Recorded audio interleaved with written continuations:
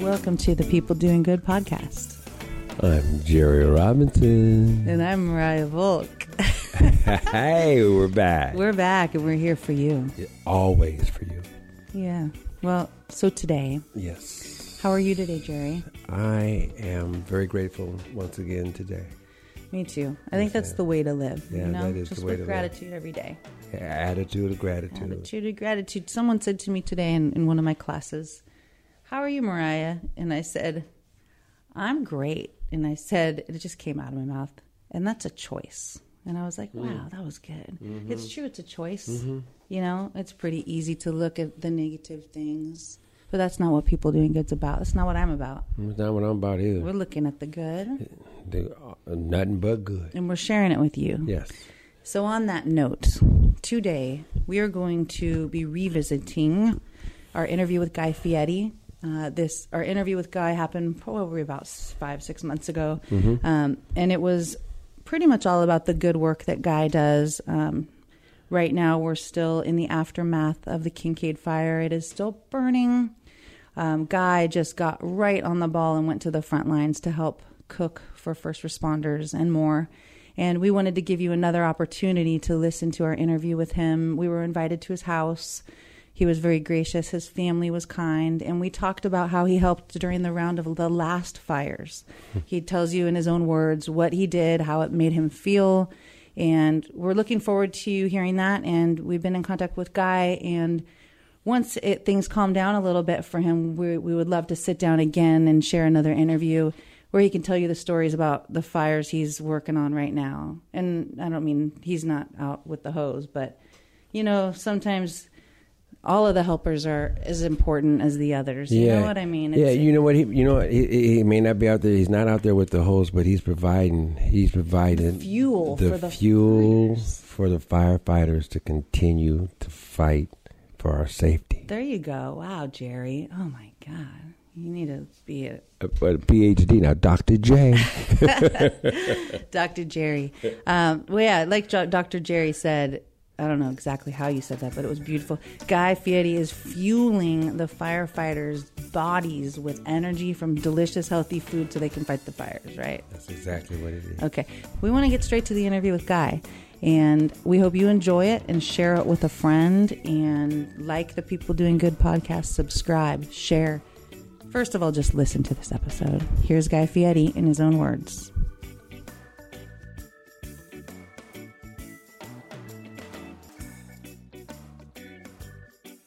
Is it rolling? What is it? It's an Invicta. It looks like one. God, it's beautiful. It looks like because I have rolls. I have Rolexes. I have a machine one that big. I'm like, did I miss something? No, you didn't. I just can't see, man. I had to find something that's going to No kidding. I don't even set mine anymore. I look at my phone. Well, you're in different time zones all the time, man. This is a very special watch. This is it's called the Emergency 2. Oh. You undo it, pull the wires out. Yeah. And they'll send a helicopter. What? Yep. That's and crazy. if you I had to register it with the FAA. I mean, the whole thing. You have to go through all this legal form, the whole deal. So it's not get at the bar and get drunk with your buddies and do it and see if they'll show up. Right, because they're coming. Probably But I do a lot of outdoor stuff, so that's why I have this. That's amazing. Well, So, Guy, just so you know a little bit about what we're doing with our podcast, we talked to Sam a bit in the office. We are trying to spread positive news and feature people's Amen. good work. We think there's so Amen. much terrible news out there, and so the whole theory behind the podcast concept is to tell good stories, give people a place to go to listen to something good because they're not getting it from the news. And I'll tell you this, I mean, it gives me goosebumps to hear you say that. If we project ourselves in whatever energy you put out is what is, you know.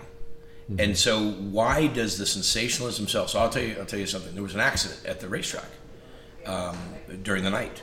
Someone flipped a golf cart. And of course, everybody's inquisitive. And so some people were getting ready to go down there. And I stopped them. I said, why are you going to go down there? Because you're going to go help? No, because there's a bunch of people helping him. Why are you going to go down there? Somebody is having a really bad night. There's a lot of ambulances. Something's wrong. Go down there. Don't gawk when you drive by. Mm-hmm. You know, so I'm into it. I'm into the same energy. So what you're saying is like the concept and where it came from inside of me. And I came to Jerry because I needed a co-host, and he agreed. He felt the same way about what was going on in the news in the world. And why is it? You know, and this isn't a question for you to answer. It's just a question to pose. Oh yeah, okay. We're going. We're just chatting. That our culture is so obsessed with the negative and the fatalistic things when there's so much good going on. There is so much good and so many people doing good.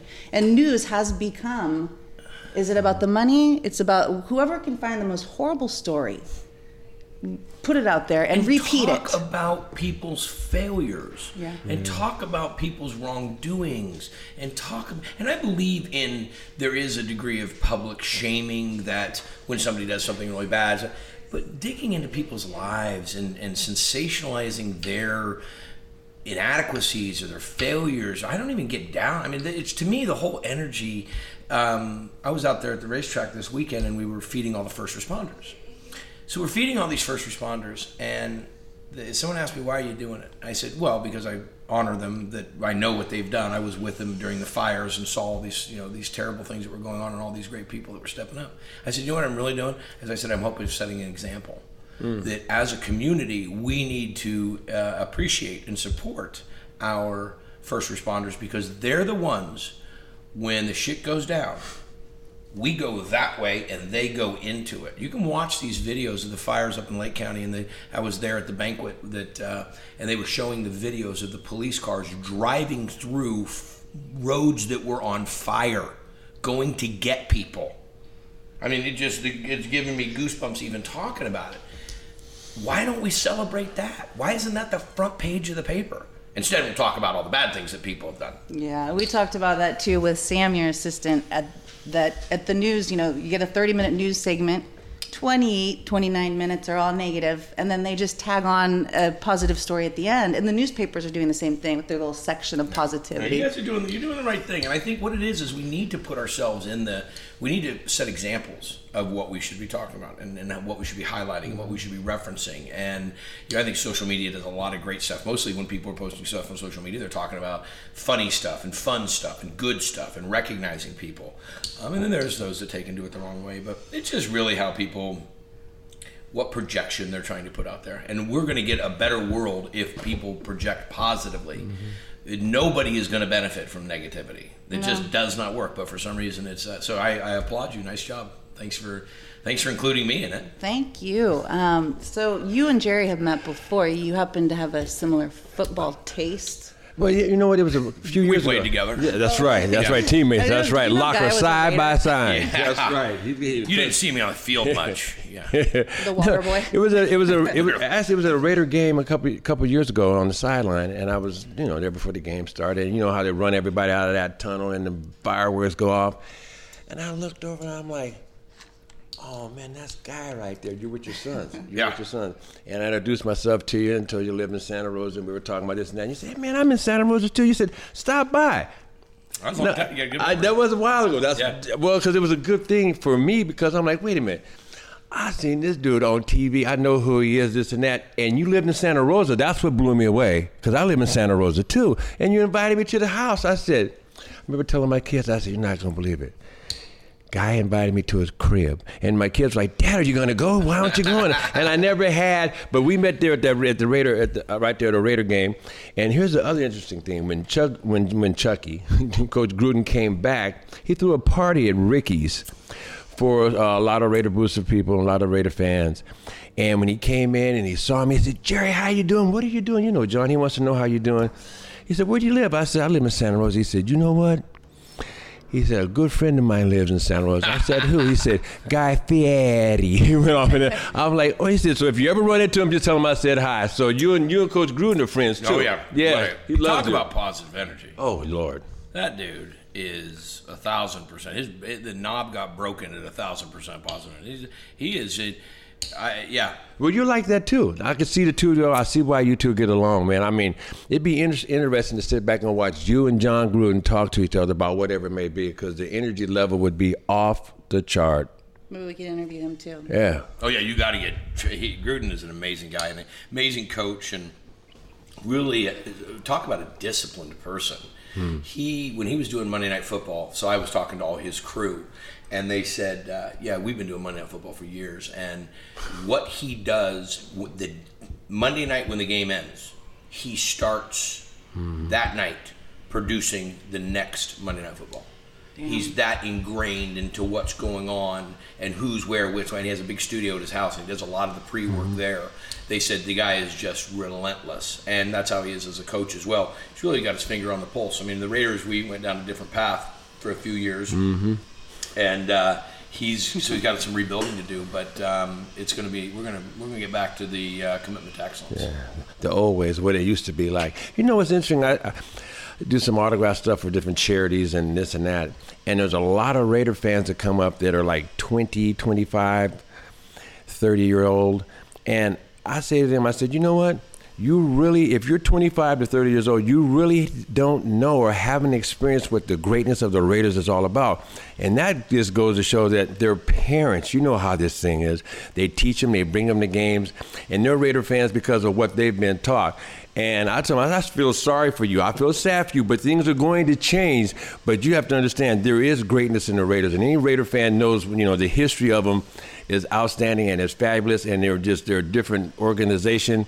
But it just blows my mind when I see these young kids that are so diehard Raider fans, and they hadn't had a chance to experience that. Kenny Stabler. Whoa. Right there. Right there on the wall. Sign that. And he called me the offensive cookinator. I like that. Yeah, Kenny signed that. Kenny sat right there in that seat lots of nights having dinner and stayed out there in the little apartment. And wow. Talk about a guy with positive energy. Yeah. Oh my! But see, that's the thing. We need to start getting loud about the voice of positive energy. We need to start recognizing all the good, and I think like you guys doing this and highlighting the people that are leading that way. But unfortunately, everybody gets all tied up in this political stuff. It's just take all that energy and do something positive. Do something positive. Start a charity, help a charity, volunteer, something, do something. So that being said, I wanted to ask you a little bit about some of the things that you do. I know that after the fires last year, you helped the first responders. Can you tell me a little bit about what you did, where the idea came from, and how that was all executed? Well, I was one part of that, and there was a tremendous group of people, my friends, my family, my kid. There was just, so I'm just a piece of I'm a cog in the wheel. When we had our fires here in Santa Rosa, I was here for the fire, evacuated, got back to our home. I had to leave that morning. I had to fly to Texas that morning to do an appearance, and we knew that there had been a fire, and that was it. But there was no news. There was nothing going on about it, and I had to leave at 9 in the morning. So I drive to go get on the plane, fly. By the time I land, now we have come to understand the level of devastation. My youngest son he was very upset, and we didn't know that Coffey Park had been taken out. We didn't know and there was no communication because everything was burnt up. So I called my dad. I go, Dad, what's up? And he goes, oh, it's gone. Where's your dad live? Right next door. Oh, okay. Which the whole story of me being evacuated, or of us being evacuated, is very interesting also. Did he not want to leave, your father? No, I was the... Oh, you were. I was the... So it's 1 o'clock in the morning, and Lori has got my wife has very keen senses, and she opens the door and she says, something's on fire. And I said, yeah, it's probably somebody, barbecue or something. She goes, no, bad. I'm going to go back to sleep. I go, babe, I got to be up at 5 in the morning. I got to fly out. She wakes me up again about a half hour later. She goes, something is going on outside. It's bad. You need to get up and go look at this. I said, babe, it's going to be okay. The next time I wake up, I feel like Wizard of Oz with Auntie M and all the people. My dad's there. Cesar, our neighbor, is there. And my wife's there. And they're like, you need to get up. I walk out and you can see the glow. Oh, I remember the glow. Very calmly. I know it's going down now. Very calmly, not to get everybody riled up, and load the truck and put water in the truck and some blankets, and I don't know where we're going to go. We take off. But anyhow, we'd come back and everything was fine. Our house hadn't burnt down, and I knew that there had been, I thought it was probably the hillside, Mark West or something. So I leave. By the time I leave, my dad calls me and says, oh, it's terrible. So I said, well, I'm going to do my appearance. I'm going to get, these people are counting on me. I'm going to do it. I'm going to fly right home. So as I'm flying home, I'm getting texts from people telling me that, how many people are displaced. I'm like, you got to be kidding me. I said, well, who's feeding them? And they're like, well, they're sleeping on gymnasium floors or at the fairgrounds. I said, I know, but who's feeding them? I said, I'm going to go feed them. And then my dad says, no, you can't. They can't even drive on the roads. I said, they're not going to deny a guy with a barbecue full of meat. It's coming coming their way. So I called my guys while I was in the air, and I said, here's the game plan. So everybody started compiling equipment, and we started putting it together. And we drove to the vets building, and a great guy named Blaine Goodwin, who worked for the Salvation Army. I said, Blaine, where are you? He says, I'm down here at the fairgrounds, or I'm down here at the vets building. I said, you got people? He says, yeah, I got like 700 people. I said, okay, I'm coming in. Find me a place in the parking lot. I'm going to start cooking. So I just started calling random people, and everybody's like, I can help, I can go this, I can go down to Katati and buy some food, and so we just set up and we started cooking. And it was, and the only thing that there was a negative about it, someone coming, are you doing this, is this a promotional gig? I read something about people assuming that you were trying to promote yourself. And it's ridiculous. I wouldn't give one interview. I wouldn't give an interview. I didn't want to talk to anybody about it. I said, I'm not here. Yeah. This has nothing to do with Guy Fieri celebrity. This is a Guy Fieri member of the community. And what was awesome, here's the most awesome part about it, is people wanted to help and didn't know how to help. But we created, my friends and a bunch of local Santa Rosa folks created an environment that people could come help. People came out of the woodwork. People that, it gives me goosebumps. People's homes, Josh Johnson, really good friend of mine who's also my insurance agent, comes up to the trailer, and I said, Josh, what's up? He goes, can I help? I said, absolutely, I need this, and I go, you okay? And he goes, I'm in the hospital. I go, Josh, you lost your home, all your kids' pictures, the whole thing. He goes, yeah. And he goes, but I got to do something. I need help. Oh my God. So that is how it all started. And then what we recognized, and then a really great group called OBR, Operation Barbecue Relief, which is this amazing group of people, came in, and they work with the barbecue community is really really amazing. There's a lot of people that are true, low and slow barbecue cookers, pit masters. It's a barbecue community. It is, and they go online and say there's a disaster in Houston, and barbecuers drag their barbecue rigs and go down and cook food. These folks, that is so cool. Millions of meals they've served. Wow. So they come in. So now Barbecue Relief is doing a lot of the smoking. I'm doing the side dishes. I've got chefs from San Francisco that are coming in. I got local chefs that are jumping in. Dusky and John from Zazu came and helped a bunch, and all kinds of people coming up and we started cooking. And so what I recognized is that we could deploy a lot faster. We don't have to go through a board of directors. We don't have to make any decision. We don't have to. I just paid out of pocket and we go. So when we were in Florida, getting ready to open a new restaurant, and I was with my family, and we were going to go to Disneyland, and then we heard about the fires in Redding and Chico. This is before Paradise. And we heard about it, and I said, we got to go home. I know exactly what's happening, and I know what's going to be going on up there, and I know there's going to be hungry people. So we canceled the Disney visit, flew home. By the time I landed, my buddies were all ready. We were already smoking. So we're dragging a trailer, cooking meat with a generator on it, so I'm talking driving to Chico. Or driving to Redding. So we set up in a parking lot in Redding, in a brand new parking lot for some building that was being built. We set it up. We made a camp, and we started feeding folks. And what was really interesting is that the Salvation Army again was the first ones there. And so we go to the Salvation Army and say, we're making the food. You just send it wherever you want to send it. People were sleeping in churches and schools and so forth. And that's just the way it started. Then so that fire is going. And while that fire is going, the Lake County fire starts. Well, I know the same situation is going to be happening again, where there's not anybody there yet. And it wasn't as big a fire, but there was a lot of displaced people. So we got with the Salvation Army, and matter of fact, some of our Salvation Army team from Redding went down with us. So then we went and we cooked in Lake County. And it's just amazing. It's amazing to watch people come together, and then the devastation at Paradise. And I got a call, one of the greatest chefs in the world, one of my dear friends, a guy named Jose Andreas, and he's like the mega chef. And this guy was just, they nominated him for Nobel Peace Prize. But Jose is deploying this all over the world. He's doing this type of efforts. So he's the one that really should get the light shown on him. But Jose called and asked me if I would come cook turkey He says, I know that you can cook this amount of meat. And he's got this great accent. I said, yeah, for how many, Jose? And he says, 10 to 15 what, Jose? 1,000.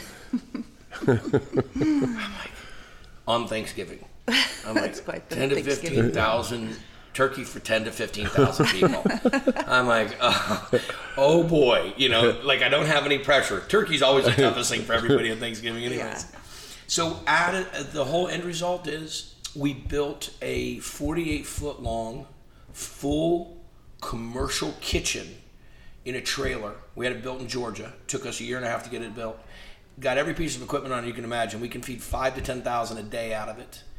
And the trailer is now ready. Freightliner gave us a truck, so we haul it with a Freightliner semi, and we'll be able to go anywhere in the country now to do this. Now, when there's not disasters, my thing was, well, what are we going to do when it's not a disaster? Let's do something. So we took it to the racetrack this weekend. We know all those first responders are there, tons of fire, tons of medical, tons of police, with nothing to eat, super hot. So we built a compound with tents and tables. And the trailer, and we served every day. They knew to come at 12:30, and they got a chance to sit down, got a chance to have something to drink, got a really good meal, got it for free, and that is cool. So you can take that anywhere now. You take the negative and you make it the positive. You do, and you That's did. That's awesome. That is awesome. I love that. So those fires, what I found to be interesting and what you did, your piece. You're the food guy. You were able to help in that aspect. We have a charity called Shoes for Kids, and we were helping get shoes to kids who lost everything in the fires. And everyone, the truck people who donated the truck, everyone did their piece. And if we're operating as a community and a society in the right way, then I think that's how it should be. Everyone does their piece to help. The beauty, the sad side of it, but the beauty of it is, we are an amazing country, and we rally. Yeah. We rally. I just wish we didn't have to wait for the bad situation to happen. For a disaster. Let's love each other and support each other and come together and recognize it when it's not a disaster. That's why I did it at the racetrack. It wasn't a disaster. Nobody was in harm's way. But you could, and so you did. And that's the famous Mr. Rogers quote where he says, when in a disaster, always look for the helpers. That's what his mother told him. And I thought, that's beautiful, but why not every day? There's helpers every day. Teachers, those are the ones that it drives me crazy how much money we put towards prisons and how much we don't put towards education. True. And we need to support our teachers. Teachers are the unsung heroes, of all unsung heroes, and you got to love to teach and you got to love people because you're not making any money doing it. And when they're going to buy their own supplies, and I tell every teacher when I meet my kids' teachers, I said, listen, if there's ever something you need in this classroom that you're not able to get and we can't help you do, you let me know.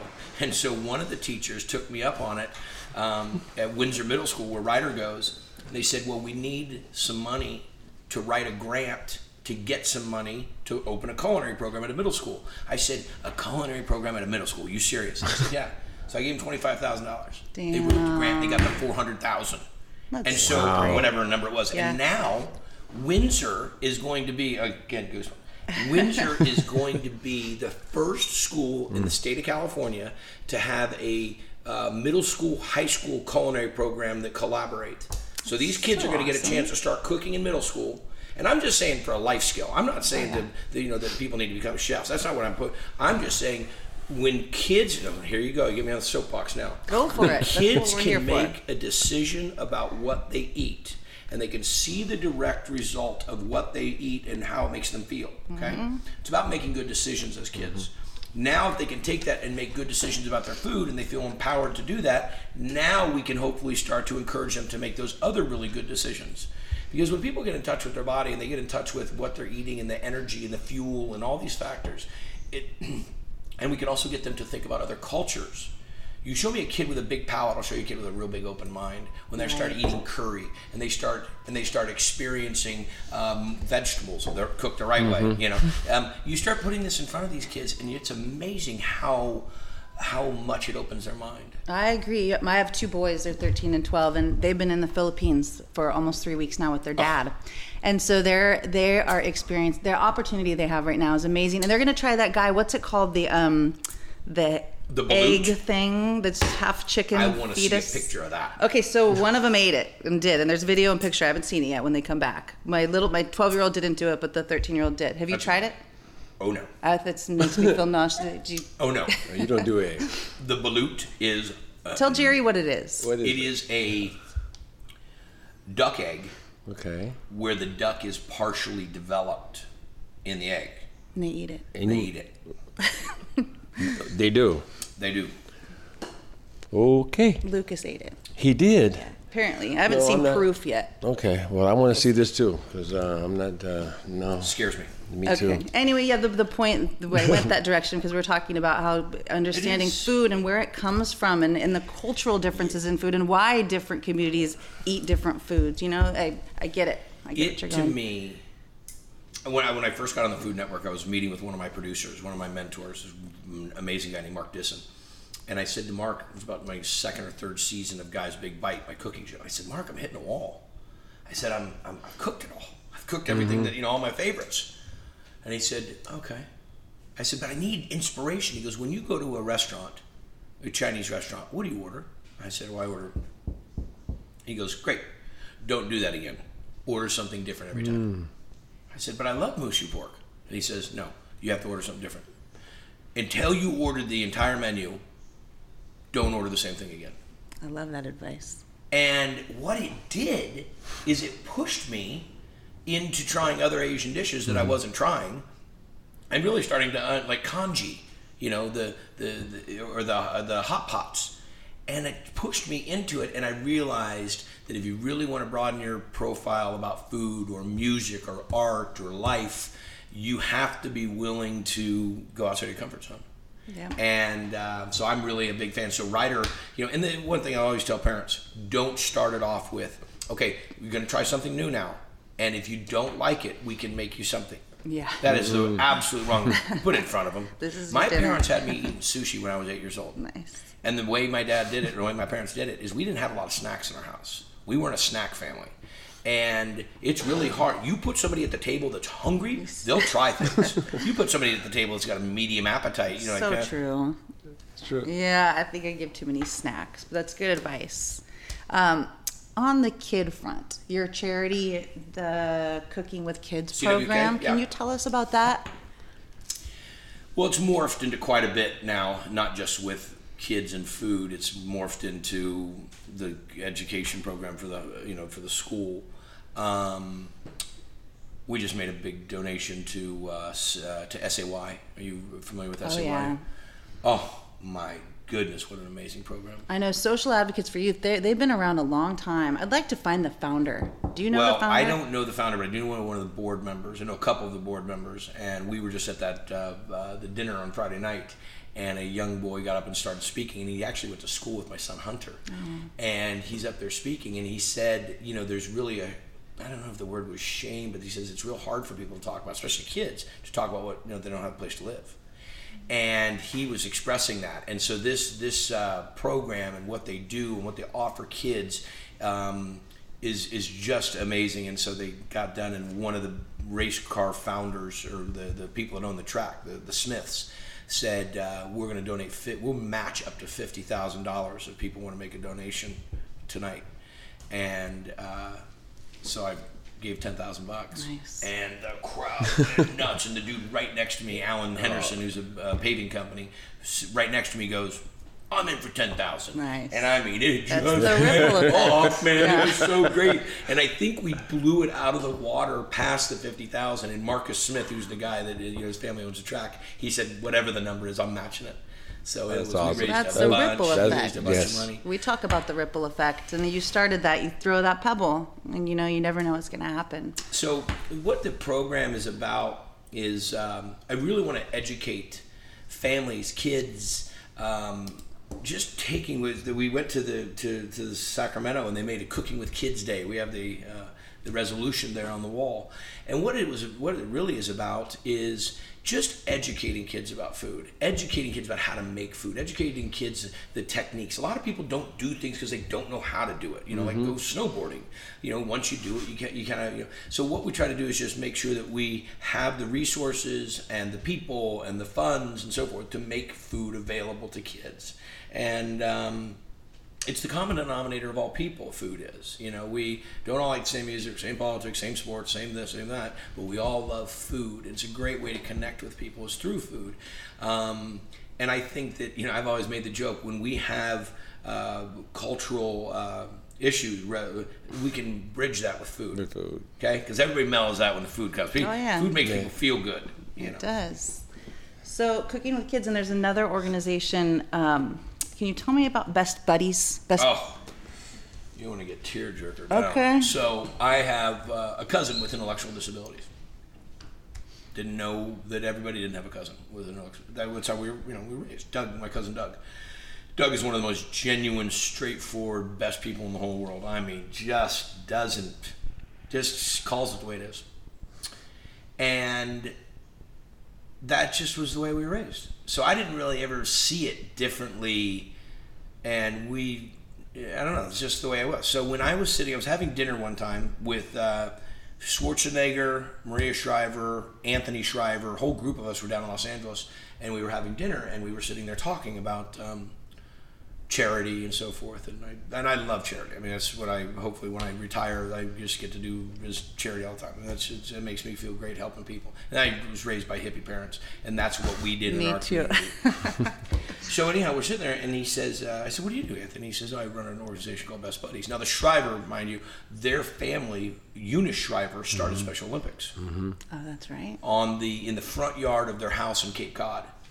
And ironically enough, that's where we go back to do one of our biggest fundraisers of the year, is back at that house. So he's telling me about it, and he says, yeah, we do this event and called for Best Buddies, and Tom Brady does a celebrity football game. Do you want to come out to it? And I said, I'd love to come out to it. So I go out, and I said, I got to do something. I can't just come out and just walk around, And I said, how about this? I'll make some appetizers. I'll make some appetizers. I'll see before people come to the big dinner. Yeah. Great. And I said, have a couple buddies help me. So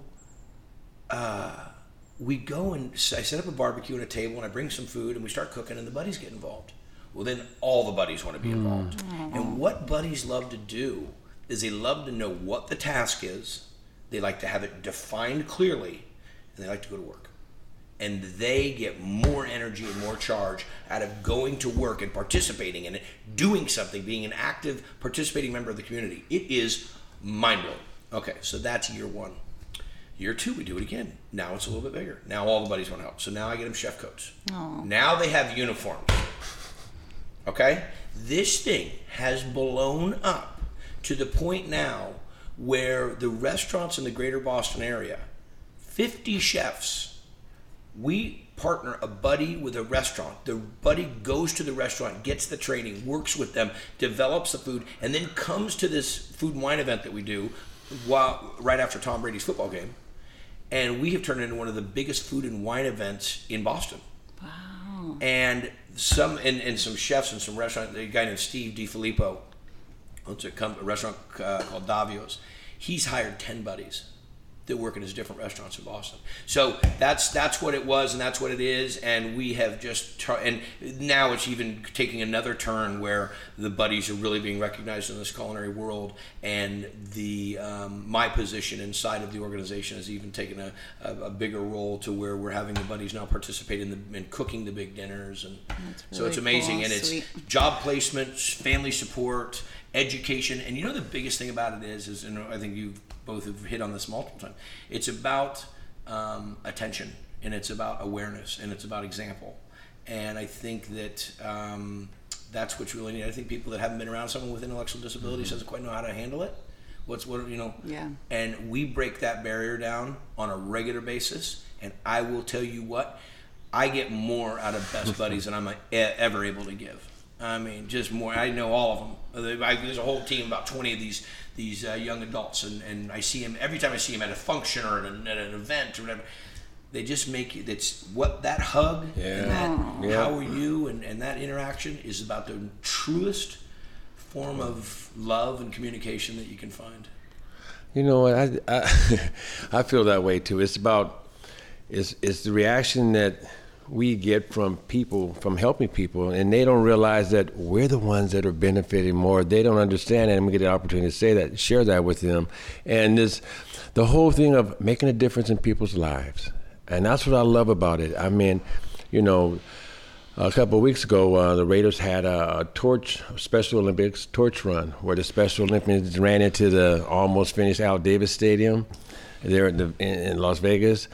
And to see the excitement on these kids' face, and I was telling them, man, you guys are all winners. You're all winners. And it's just, to know that you're making a difference in somebody's life, it gives you goosebumps. It even goes much deeper than goosebumps. It gets in your heart. And that's where, you know, in this region right here, and that's where it stays. And that's what makes me feel like I'm doing something right. Yeah. No, it's and I think that when people get it, when they get it and they get locked in on it, I told all my friends today, we were wrapping up at that camp, I said, I really have to thank you guys. You all came out to see the race, but I really put you to work. Mm-hmm. We've had a lot of people. I said, and they said, thank us. When do you get a chance to do that for people? When do you get a chance to, you know? So I think it is that feeling. To me, it's almost, I mean, it's like a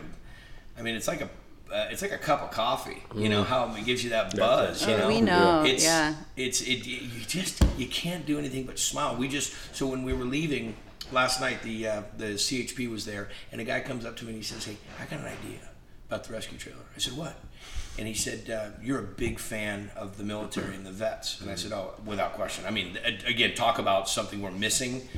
People that have sacrificed, or families that sacrifice not just their lives, but their lifestyle by living in foreign countries and all the things they've had to do. And then on top of it, people that have, you know, lost their lives doing it. But vets, every single day it should be Vets Day. Yeah. You know, we're not in this country. We're not the greatest country in the world because it just came for right. We're here freedom because of them. Right. Yeah.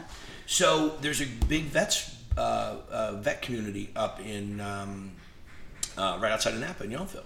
Yeah. And so we came up with this idea. We're going to go take the rescue trailer when it's not in a disaster, and we're going to go and we're going to put on a party for the vets and go cook for the vets. Sweet. There's like 600 vets up there.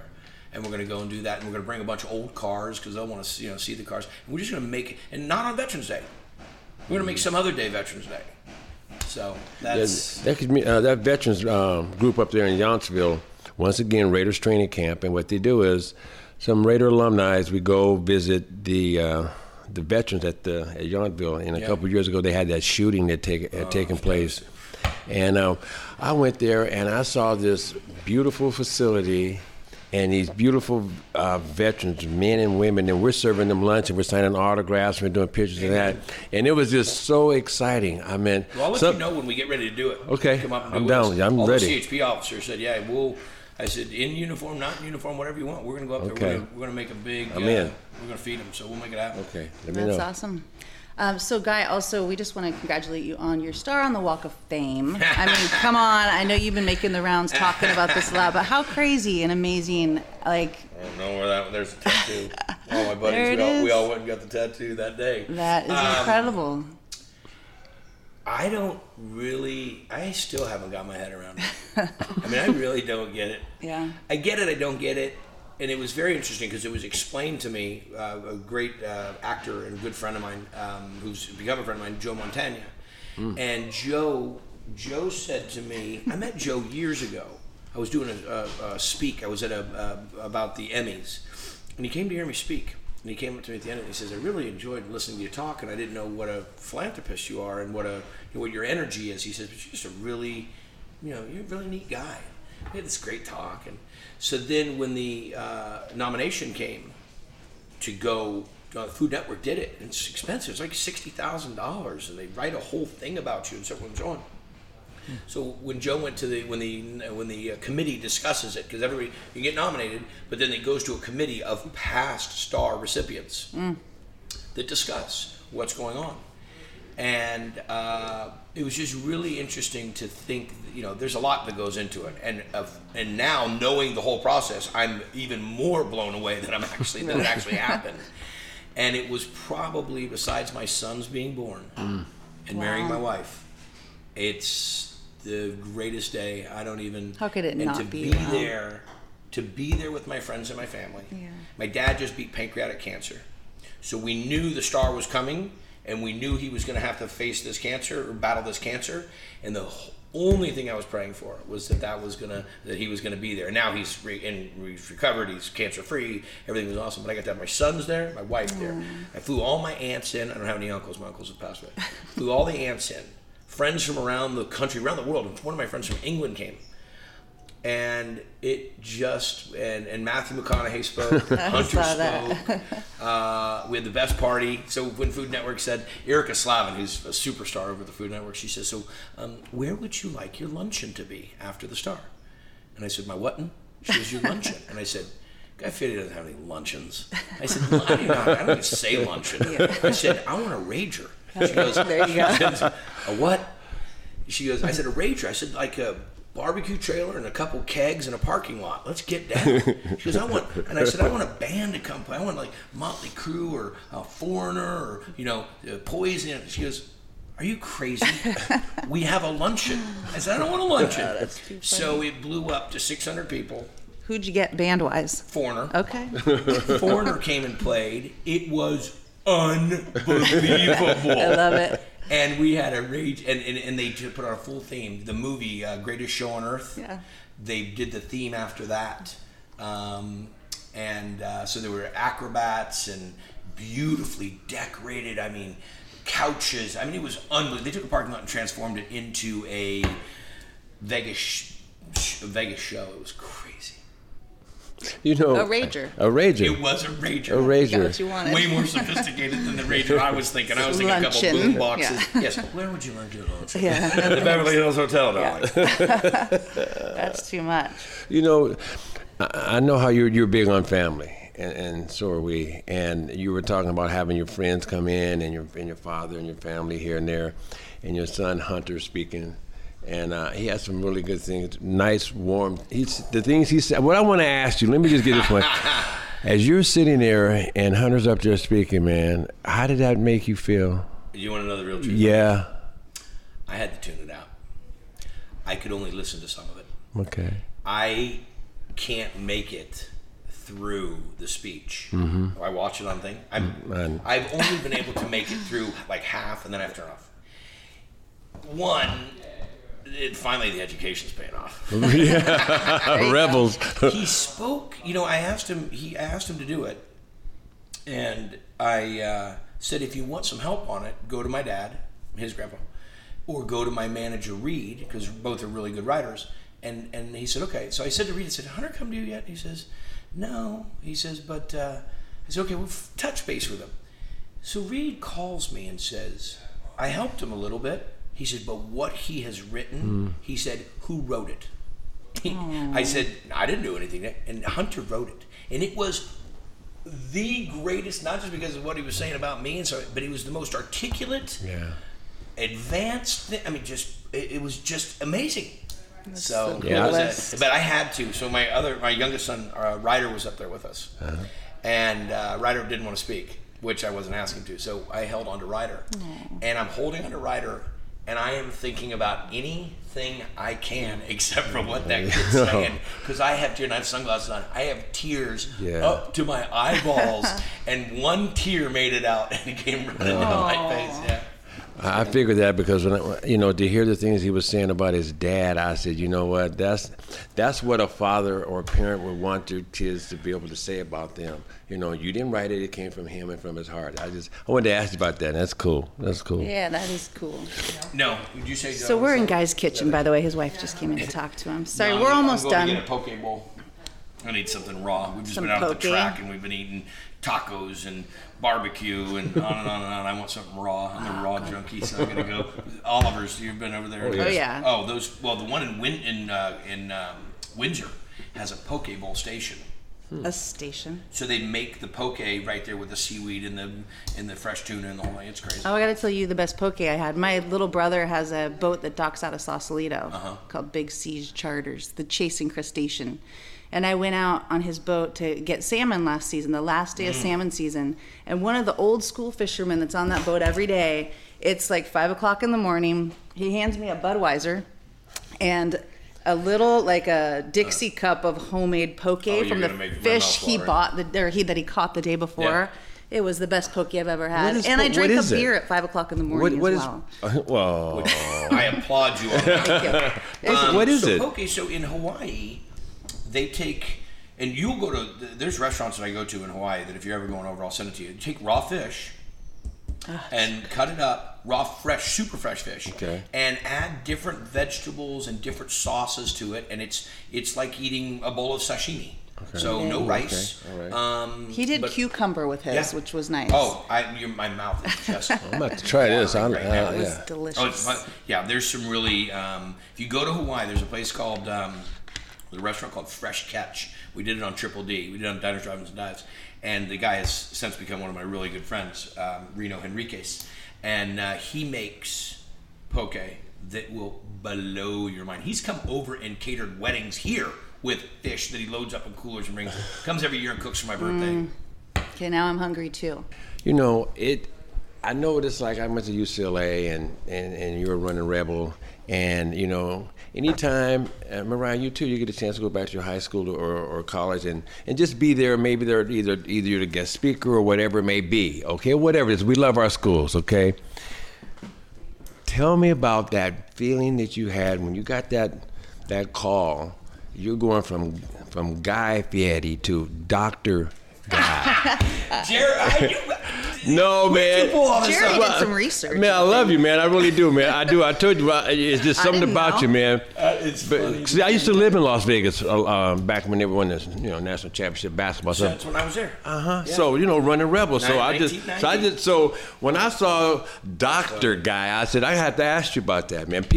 Not many people probably don't even know that. I believe so. I was given my honorary doctorate from UNLV, and I'm a huge fan of the school. Oh, yeah. I mean, I won't say that I coerced our son into going. We went and visited other schools, but UNLV was very interested in having them. And the dean there, the culinary, the hospitality program's outstanding. It's the best in the country.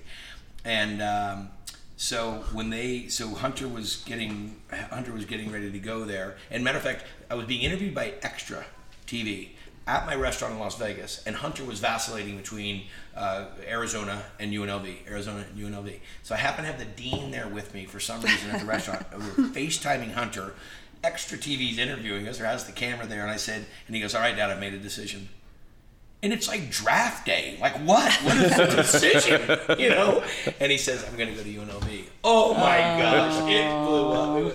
So anyhow, it was what an honor, and I was the first graduate of UNLV to be granted or given or bestowed an honorary doctorate. Dude. Yeah, that's it was cool. really, really cool. Dr. G. Doctor. Yeah, Doctor has to go to his the- luncheon. Yeah, the doctor's at his luncheon. He'll be at a luncheon eating. No, there's poke. been some real awesome milestones. I really appreciate them, and again, that goes back to the whole genesis of this conversation of what we can do to how we can make people feel good, and how we can recognize people, and how we can celebrate people. And it's one of the things I try to do in my career with chefs.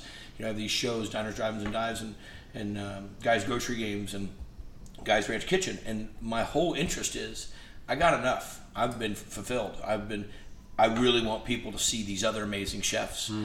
Chefs are they're artists, Yeah. and we so often don't get to see all that they are possible, all the possibilities that they have. So when we put them on these shows and give them a chance to win some money, or we put them on Triple D and we get a chance to introduce their restaurant to the world, or we go to the Ranch Kitchen and we cook together. And I mean, to me, that's all I've ever done is cooked. But I get so excited to watch one of my fellow chefs sit there like, what are you making? It's so it's just like you guys are doing. You're taking the time out of your busy schedules to highlight folks and to recognize good and positive energy and to set a tempo. And I applaud you both. This is really fun. I'm looking forward to tuning into the podcast. Thank you. And hear about the other people that you go and find, and I'll send some your way. Thank you. I Thank you, appreciate guys. it. And I wanted to say one more thing is I'm very grateful that someone like you, because of this recent development with the Star on the Walk of Fame, you're a charitable guy. You're a giver, and you now have more of a platform than you had before. And I know there are plenty of people who have that platform and don't quite use it in the best of ways. And so it makes me feel really good to know that you have that position and that you'll be out there helping people. It matters a lot to Jerry and I. That means everything. I mean, you don't do it for the accolades, but it is nice to hear from somebody that they appreciate that. We stood there, let's look at all those officers and all those firemen and everybody coming in and just looking at the look on their face when you give them a barbecue sandwich with some pasta and a cold water, and they look at you and they don't know exactly what's going on. And you sit there and you have that little feeling. This was the greatest NASCAR event I've ever been to. It was the most fulfilling. And so yeah, I share it with you. And I think that I hope what people, when they listen to this, I hope it inspires them to walk across the street and pick up their neighbor's trash can that's knocked over. That's it. It's the ripple effect. Random acts of kindness, baby. Thanks, Guy. Thank you, Guy. What a pleasure. Appreciate it. My Thanks for pleasure, having man. us Thank you in very your much, house. man. This was awesome. You tell me when we're doing it again. All right. He's coming back, guys. He needs to go get his pokey now, though. Go get your pokey. Yeah.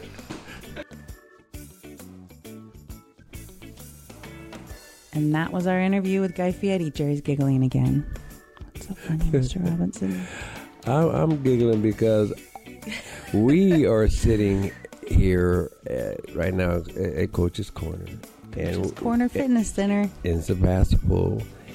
And we have had the great opportunity to talk to and hear stories about some people that are really, really good people that are really doing a lot of great things. Oh, yeah. That interview with Guy was pretty awesome. Yeah. What a neat dude and what a good heart. Well, like you said, just come on in, sit down at the table. Here you go. Here's the dogs. Don't worry about the dogs over here. Yeah. We're sitting there. And his son sleeping on the couch. Yeah, sleeping on the couch. Just See part of the feet, family. Socks sticking out under a blanket. But again, thanks, Guy. We look forward to speaking to Guy again about the experience this time around. And, hopefully we're not here again next year. But let's be present and everyone doing our best to help the situation. And people like Guy Fieri, with his platform and ability to help on a large scale, it's really special. Absolutely. So thanks for listening, and we want to encourage you, if you like our podcast, which I'm sure you must. Pretty awesome, right? That's right. Jerry thinks so. Like it, share it, subscribe, 5 stars, tell a friend. Tell a friend. Put it on your Facebook posts. Please do. Make it your profile picture. Ooh, there you go. Yeah. Something. Anyway, thanks for listening. Listeners, we're grateful. We say that a lot because we are. And we're going to continue saying it and we're going to continue being it. Anything else, Jerry? Any parting words for those out there? Just, truly from the bottom of both of our hearts, thank everybody for listening. And like I said, the good thing of it is the people that we bring to you, the stories that they tell, you get a chance to share with somebody else because it's a good story. And so we're spreading good news. Exactly. During times when there's a lot of negative news. So that's where we're at. Have a great day. We look forward to coming back at you next Tuesday with a new episode. And do something good for someone. In your neighborhood. This was the People Doing Good podcast.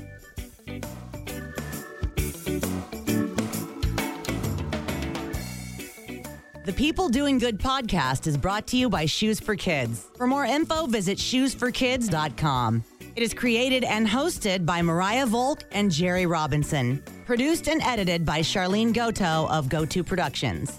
If you like what you hear, be sure to subscribe, rate, and comment wherever you get your podcast media. Follow on social media at One Good Podcast on Facebook, Instagram, and Twitter.